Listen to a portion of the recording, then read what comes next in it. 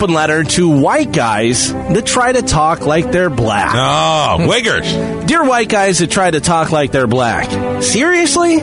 Or should I say, for reals? What are you doing? Are you working on a rap album? Do you have studio time I don't know about? Because last time I checked, you were working at the dollar store. And I'll tell you what, I'll make you a deal. If you don't call me dog, I promise not to punch you in the throat.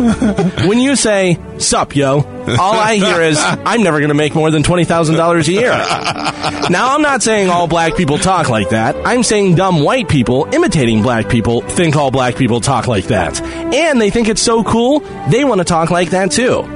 The only thing worse than a white guy talking like that is a white girl talking like that. Oh, yeah. Oh, no, he didn't. Oh, yes, I did. That sounds so foolish to me and other normal citizens of Earth.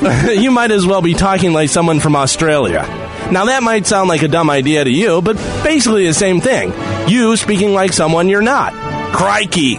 Get my point? While I'm on the taboo subject of black and white, I might as well point out white guys that speak differently around black guys. Moose. Or as I like to call those people, moose. A few weeks ago, we had the great Marcus Jones on the show after his MMA loss. At first, he didn't want to go on the air, but then was cool and decided he would go on with us. He initially said to Moose he didn't want to, and Moose said, and I quote, "Oh, Marcus, you gonna do me like that?" It grossed me out so much, I actually threw up a little bit in my mouth.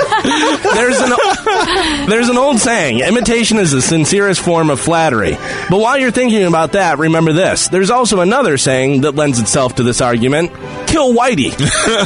So just take that into consideration next time you're talking ebonics, white people. I'm Galvin from the Cowhead Show, and this has been an open letter